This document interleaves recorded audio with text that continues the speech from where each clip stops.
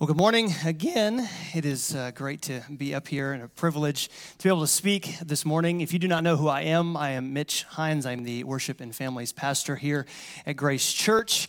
And before we begin, we always, for the Christmas series at least, do a giveaway. And so if you grabbed a family worship notes and yours happens to have this Advent note on the backside, did anybody grab one? I put a couple in there just in case. Nobody? You got one right there? Come on up. Come on. He's got one. Fantastic. Give him a hand. We have these Advent coloring books, and actually we've been printing them off as well each week and having them there for your kids. There you go. To color each passage. Since it's Family Worship Sunday all month, we wanted to give them a little bit something extra to do. And speaking of that, I want to let you know that the next 2 Sundays, so Christmas Eve and New Year's Eve, we are giving our nursery staff and our volunteers a break. So it will be complete Family Worship Sunday. No babies, no toddlers up at the hill. They're going to be down here, in here with us. We encourage you still, come on, join us. We don't mind the noise, and we love to have our families worshiping together. So with that, I have 6 children, if you didn't know, and almost all of them love Lego. And recently, if you know this, the plural for Lego is not Legos.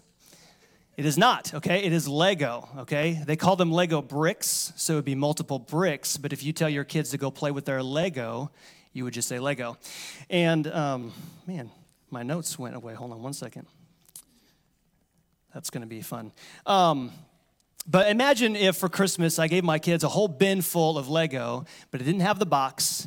It didn't have instructions. It was just a random bin full of Lego. Now, they could probably be excited because they love creating. They could make some really impressive creations, but they wouldn't know exactly what it was supposed to be like. There's something about having a finished product where every piece has a place. It looks like the box when you're finished, and it functions like it's supposed to function. There's something about having all those pieces fit together.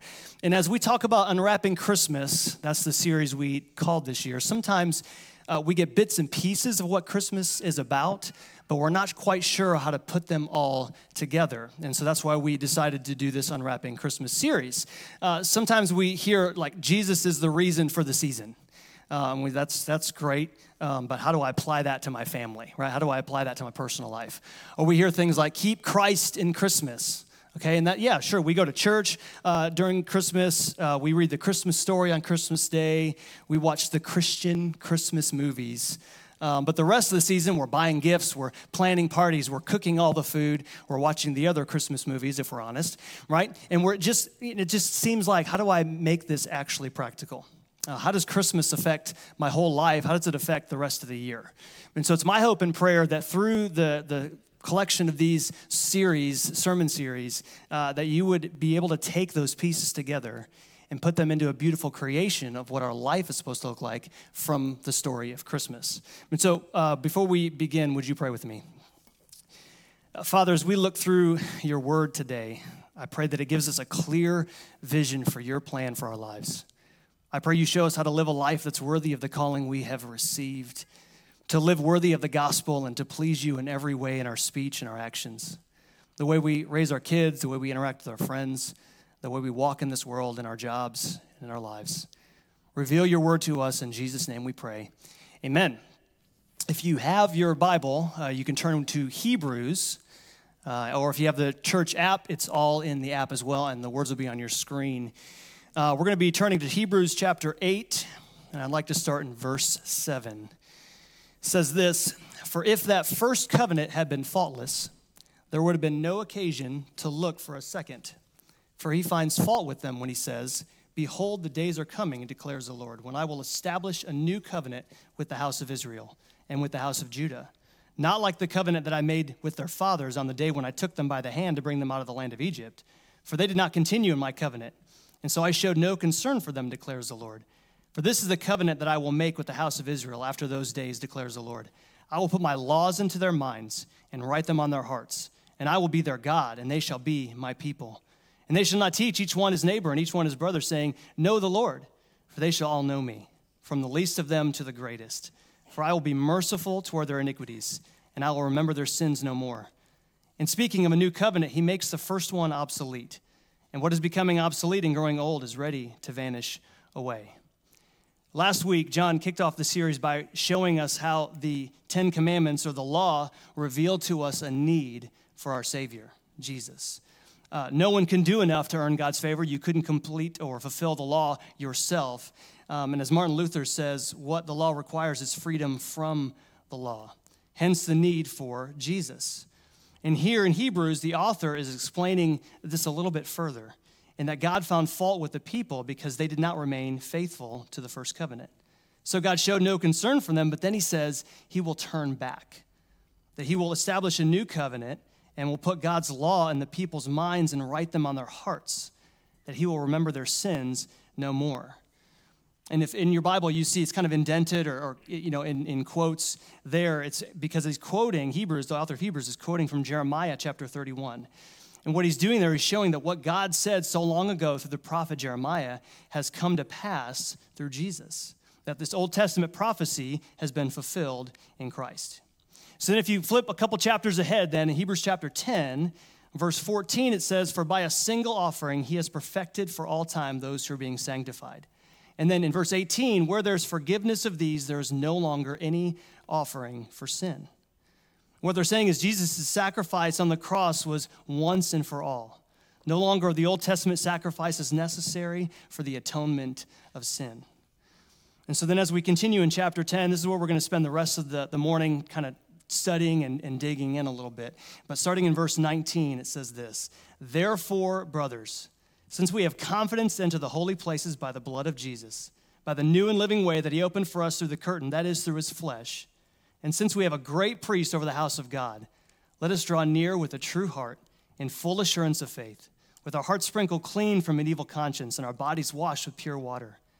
Let us hold fast to the confession of our hope without wavering, for he who promised is faithful. And let us consider how to stir up one another to love and good works, not neglecting to meet together, as is the habit of some, but encouraging one another, and all the more as you see the day drawing near." We now have full and total access to God through the blood of Jesus. We can enter the holy place with confidence. And if you're aware of the Old Testament, the most holy place was a place where the Ark of the Covenant rested, where God's presence dwelt, where he chose to make his dwelling back then. And the priest could only enter one day a year and only through a sacrifice of blood. And anyone who entered who was not supposed to be would be killed. It was serious business. But now we, through the blood of Jesus Christ, can enter the most holy place. We can draw near to God with full assurance. Our hearts are sprinkled with his blood, much like the altar was sprinkled with the blood sacrifice, but this blood cleanses us from sin. It cleanses us from a guilty conscience. We are washed with pure water. We have hope because he who promised is faithful. And this is incredible news. It should give us the most excitement. We should have so much joy. And yet, time and time again, this is the one thing that we forget all too often. Before you came into service this morning, how many of you thought, I get to enter the most holy place today? And I'm not talking about the church, the gym. We can enter into God's presence anytime and all time. How many of you thought about that this morning? How many of you got excited to come together and worship as a body of believers, singing together? How many of you thought, who can I come and encourage today? I would say probably not many of us. How many of us talked to our kids about how excited we were to come to service, to worship, and to encourage others? How many of our kids know how significant this really is, or how really it could be? You see, we don't naturally remember these things. I don't naturally remember these things. And that's why we're called to remind each other all the time. We need to remind ourselves daily. We need to ask God to remind us, and we need to be attentive to the Holy Spirit's work in us. We need to turn our eyes away from our pride and our sin and the world and turn to Christ. And it got me thinking as we've been talking through the series of what was the response to the Ten Commandments. What did God require them to do? Once the law was laid out, what did they do? So in Deuteronomy chapter 6, this was the response. It says, "Now this is the commandment, the statutes and the rules that the Lord your God commanded me to teach you, that you may do them in the land in which you are going over to possess it, that you may fear the Lord your God, you and your son son's son, by keeping all his statutes and his commandments, which I commanded you all the days of your life, and that your days may be long. Hear therefore, O Israel, and be careful to do them, that it may go well with you, and that you may multiply greatly, as the Lord, the God of your fathers, has promised you, in a land flowing with milk and honey. And then many of you know this verse, and if you don't, just take a listen. Hear, O Israel, the Lord our God, the Lord is one. You shall love the Lord your God with all your heart, and with all your soul, and with all your might. And these words that I command you today shall be on your heart. You shall teach them diligently to your children, and shall talk of them when you sit in your house, and when you walk by the way, and when you lie down, and when you rise. You shall bind them as a sign in your hand, and they shall be as frontlets between your eyes. You shall write them on the doorposts of your house and on your gates. And these verses tell the Israelites to remind one another constantly, to remind your kids' kids. Talk about these things when you're walking on the road, when you're lying down, and when you rise. To have them on your foreheads and the doorposts of your house, so when people come and visit, they see the door frame. They'll look you in the eyes and they'll see what you're all about. They'll be reminded as well of what God has done for them. In a book called It Starts at Home by Kurt Brunner and Steve Stroop, they say this about the response to Deuteronomy. Once upon a time, godly parents considered this mandate a critical priority. When did that pattern change? When did moms and dads stop taking seriously their responsibility to equip the next generation with biblical beliefs and values? In the observant Jewish family, faith was expressed first and foremost in the home, secondarily in the synagogue. When Christianity emerged, the church and parents worked together in an intentional manner toward the same end. But as time has passed, parents have allowed the church to take the lead when it came to the spiritual training of their children. Gradually, parents have become passive observers of this all-important process, abdicating their role to such a degree that many Christians actually believe it's the job of Sunday school to instill faith in their children. Certainly, the church is an important partner, but the primary responsibility lies with mom and dad. And then they say this: what is the greatest threat to successfully passing the compass of faith to our children? In a word, negligence. It's tempting at this moment in time to think that this response that was given in Deuteronomy is just in the Old Testament. Oh, well, that was the Old Testament, and that's what they had to do to respond to the law. But if you look in Ephesians chapter 6, it says, "Fathers, do not provoke your children to anger, but bring them up in the discipline and instruction of the Lord." That's bringing them up, that's teaching them, that's training them. That's the response. Hear, O Israel, teach them to your children. Same command. Or 1 Thessalonians chapter 2, Paul says to the church, "For you know how, like a father with his children, we exhorted each one of you and encouraged you and charged you to walk in a manner worthy of God, who calls you into his own kingdom and glory." And Paul's saying he, like a father to his children, is exhorting them and encouraging them and urging them to live life in a manner that's worthy of God. It's how fathers should be, and he expected that even in the New Testament. But then it's also tempting to think, well, this is only for parents, right? But Deuteronomy is clear. It says, "Hear, O Israel." It's the entire assembly, everybody that's there. Remind one another.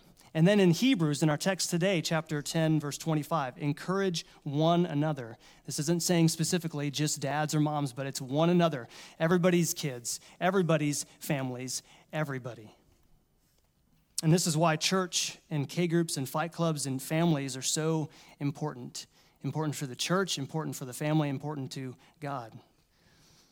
So what does this actually look like then in our personal lives? And this is the part where I struggled with the most, I think. It's easy just to read through Scripture and say, yep, here it is, here's what you do, and be on your way. But to really find something that's practical and tangible, I wanted that for myself as I was studying, and I want that for you. And I want you to stay with me, because the truth is it looks different for everybody. But at the same time, it should look the same. I know it sounds confusing, but the message is what's the same. The message that we have in what we do personally and practically is the gospel. It's the same for all of us. But the means in which we do that are different. That's the beautiful thing about the body of Christ, is that it is a body, a living, breathing, moving organism that has many parts, much like the human body. And Scripture addresses this. In 1 Corinthians 12:21, it says, "The eye cannot say to the hand, 'I have no need of you,' nor can the head to the feet say, 'I have no need of you.'" And in verse 27, he says, "Now you are the body of Christ and individually members of it." And God has appointed in the church first apostles, second prophets, third teachers, then miracles, then gifts of healing, helping, administrating, and various kinds of tongues. Are all apostles? Are all prophets? Are all teachers? Do all work miracles? Do all possess gifts of healing? Do all speak with tongues? Do all interpret? The point is that he's making is that we are all different. We are all unique, and we are designed by God on purpose. Our message is Christ, the gospel. And when people talk to any one of us or when we're talking to our kids, the gospel should be clear and permeate all that we say and do. I loved Pastor Roy's recommendation a few weeks ago to rehearse the gospel in your own words as a family. It makes it practical. It makes it tangible. How would I share with someone the gospel? And what's funny is as we talked about it and asked each one of our kids, it was different. They had different ways of saying things. They have different ways of doing things. And that's what makes it unique. And yet it was the same message said in a different way. And my question to you on that is, did you try that? And if not, why not? Give it a try. Practice it. But the means in which our families or individuals talk about the gospel and share it will look differently. So for me personally, and you probably know this, I love music and I love writing songs. It's a reason why we wrote songs for Awana. For the kids, we have an album that you can stream anytime. It's called GC Kids, It's on Spotify streaming. We didn't put an album here you can buy, but we did that on purpose so that you can be rehearsing God's word and memorizing God's word through music. And this isn't just for kids, even though it says kids. Adults, I promise you'll like at least one of those songs on there. It's really good. It helps us remember Scripture and puts it in our hearts. A lot of times we remember music so much more than we do trying to memorize a verse. And so I encourage you, give it a try. Take a listen and do that. But I love that. It's how I worship and it's how I encourage others, encourage the kids of this church to worship and to memorize God's word and to share the gospel. And that's why we write songs for the church to sing. That as a team, we love responding to what God is doing in our lives individually. We believe that God is continually moving and he's continually doing things. And so we have a response to that. So we write songs for us to sing as a church. We have the album out. It's available for purchase, for streaming. But the point is, that's a chance for us to come in unity to sing about what God has done in our local body, in our church family. And I love that. That's a great way. And that's for me, that's encouraging to one another. That's encouraging for myself and our families. But does that mean you have to love it? Does that mean you have to love every song that we write or love music or want to write songs? No, it sure doesn't. We also, as a family, love board games. And it'll be up on the screen here. That is an actual picture of our board game collection. For real, you come over, come play with us. But we love doing that. We love sitting around a table. We love playing a game. It gives us an opportunity to have conversations. Once you start playing a game, you're kind of locked in at the table, and so you can start talking, and they can't really get away from you, right? We also love encouraging our kids in this because we can teach them what it means to lose, okay? Right? Because only one person usually wins a game, and so that's not fun for some people. But we can teach them what it means to actually lose well. We can teach them that God's in control, even of a silly game, right? You roll the dice. God knew you were going to roll that bad. Sorry. But we can also teach them how to win graciously as well and encourage others. But that's a way that we love to do that. Do you need to like board games? I sure hope you do. But if you don't, that's okay. You do not need to do that. And then another example is we adopted a child with special needs. And as I wrote this, I started crying. I told John, I'm going to cry. I don't want to cry, but I had to put this in here because it was an example. For those of you who don't know the story, we were a foster family for a while. And one of the stipulations that we had as we started it was, we're not going to do special needs. We're not going to do any medications or anything like that. We just thought that was too much for our family. And you know the phrase, if you want to make God laugh, tell him your plans. And after having some kids in our family come and go through foster care, we got this call of a child who was born as a twin 15 weeks early, so very, very little. And the twin didn't make it. And this child had to be rushed to Atlanta. He had to have a bunch of surgeries. He had hydrocephalus. If you don't know what that is, it's where water just doesn't absorb. It just their head would get bigger and bigger without surgery and without shunts that drain the fluid. And so he had to be taken there, and while we were hesitant to go, they just said, just come and meet him. Just come see him, you know. And so that tugged on our heartstrings. We said, okay, we'll at least meet him. We got to the hospital, and if you're not familiar with the NICU area, you walk in and there's just rows of babies and families, right? Just rows of these kids they're born early or have some other issues. And we're walking through, all these different families, and we walk all the way to the back where there's a bigger room, a door, and then a bigger room. And this is where this child was, all alone, all by himself. His parents didn't really have any means or ways to come visit him. He didn't have family nearby, so nobody really came to visit him. And so it was from then on, as we were holding him and as we were talking, we knew that, okay, we have to bring him back with us. We have to at least bring him back. And the initial plan was to work with his family, to figure out the medications, to figure out the schedule, the therapies, and all the things, and just say, okay, here's what it will look like, and you can take him back, and things will work well. It's okay. But through certain circumstances, God made it clear that Micah was home with us. And we adopted him into our family. And is it always easy? No.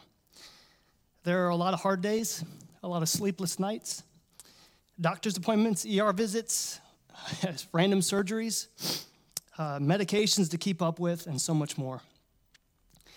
But this is the gospel. Jesus came to us and adopted us into his family when we were far off, when we were lost, when we were alone.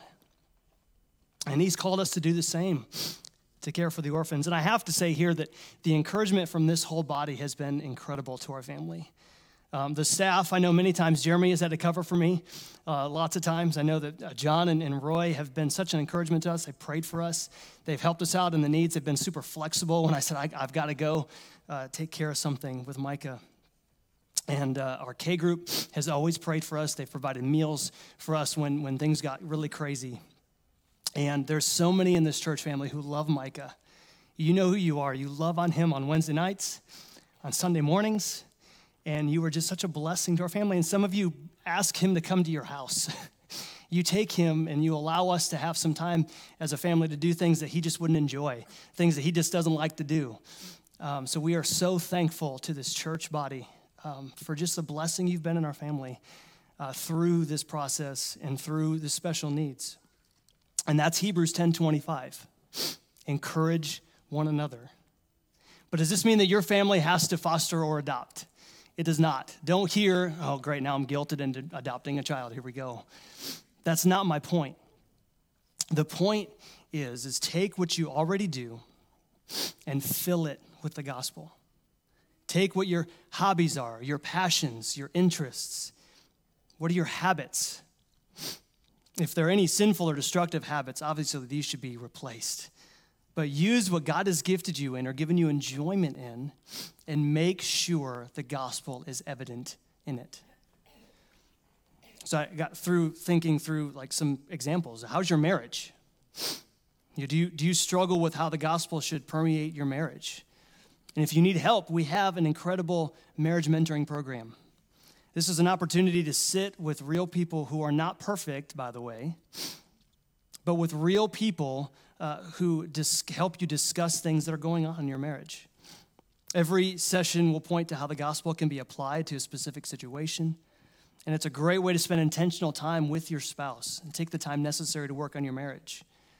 I mentioned Ephesians 6 earlier about fathers teaching your children, but just a few verses earlier in Ephesians 5, Paul talks about the marriage. He says, therefore, a man shall leave his father and mother and hold fast to his wife, and the two shall become one flesh. This mystery is profound, and I'm saying that it refers to Christ and the church, and that's a marriage displaying the gospel. And so how is that going? If you need help or need to be encouraged, please sign up. Even if you're in a really good place, sign up. There's so many people in the church who have tried it and have loved it and have been so encouraged by it. So don't wait until you're in a bad place or you're struggling with something. Go when it's good. I mean, it's just an incredible time with these families. What if you're single in here, though? How about your singleness? Are you meeting with another man or another woman, married or not, and asking them to hold you accountable? And I know accountability is a bad word, but it really just means to be held liable or called to account. And that's, Scripture says, sharpen one another as iron sharpens iron, right? That's our encouraging one another. That's lifting one another, holding each other accountable to what God has called us to. Are you meeting with someone? How's your thought life? Do you find your thoughts drifting toward lust and wanting more from this world than you currently have? Who do you talk to about these things? Do you have a fight club or a discipleship, someone that you can go to? What about your habits? Do you have any that need to be broken? Do you have any habits that you need to create?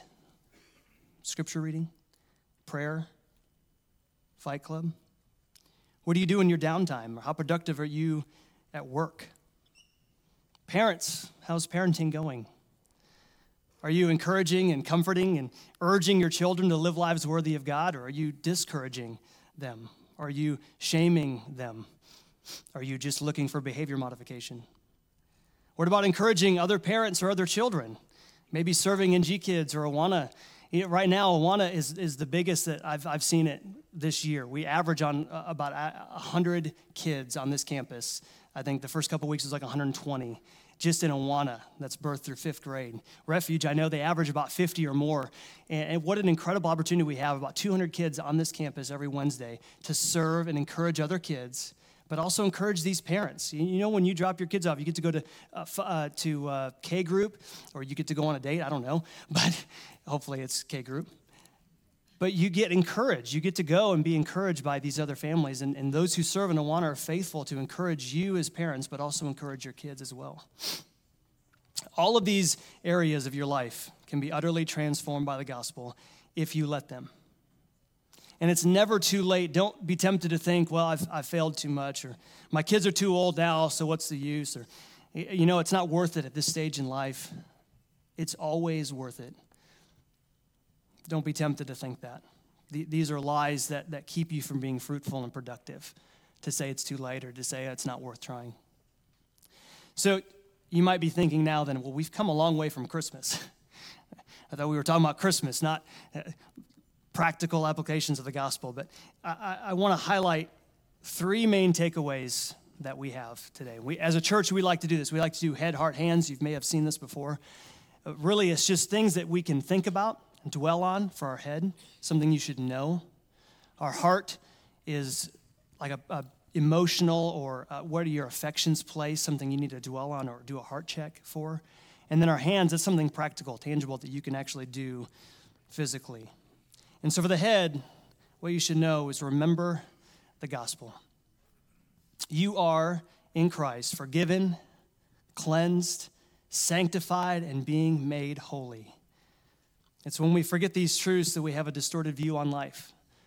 Let's be honest. When we look at life with a negative lens and we're looking through just our fleshly view, things seem hopeless, things seem frustrating, things seem hard. When we look through the lens of the gospel, our whole perspective changes. We have a better, actual, true view of what life is all about. So remember the gospel. For our heart, what you should reflect on or take to heart is treasure Jesus.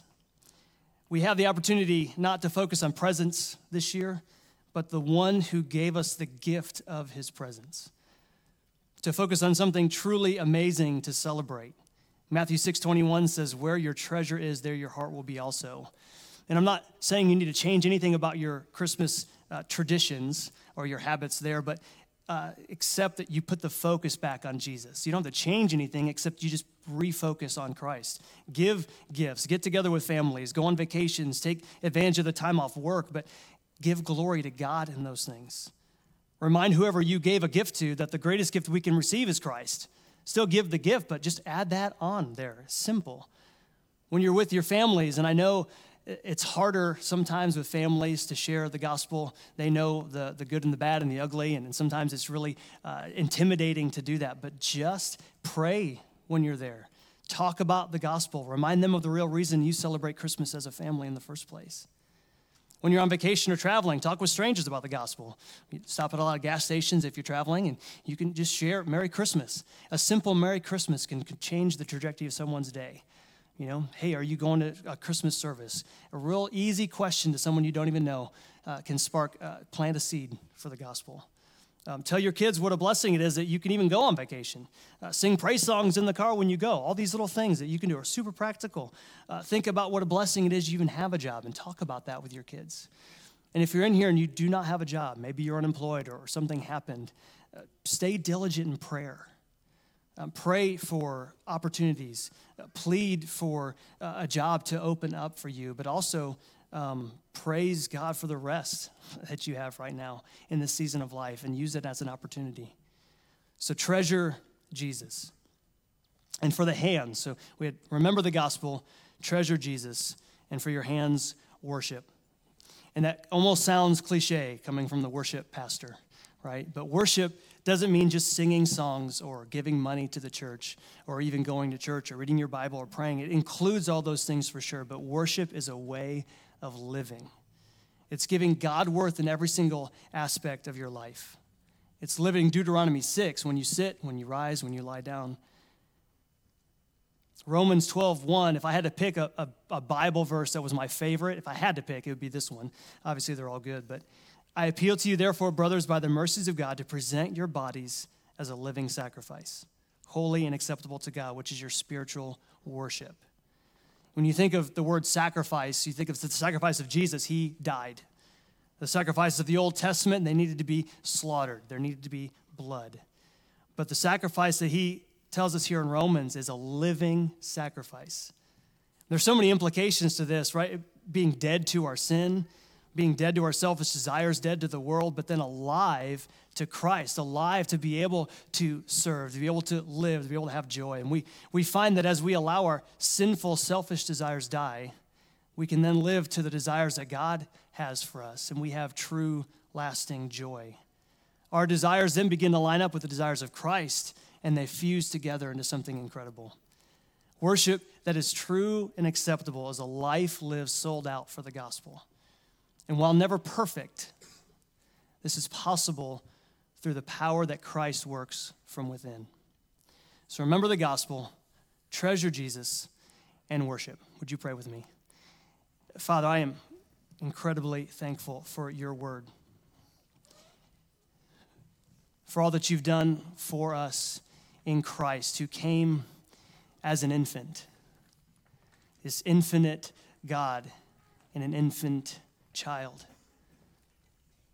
And Father, I pray that you would help us to live this life that you've called us to live, worthy of the gospel, to practically live out worship, to give you glory in all things that we say and all things that we do, to remember the gospel in the little things when we're at home, when we're cleaning our house, and when we're doing the mundane chores, when we're at work, and all the routine and the mundane. I pray that you help us, Lord, to revitalize those things, to infuse the gospel in there. And remember, that is the power of Christ that allows us to live, move, and breathe. And I'm thankful. I pray that you would help us to do that as a church, help us to live differently. It's in the name of Jesus that I pray these things. Amen.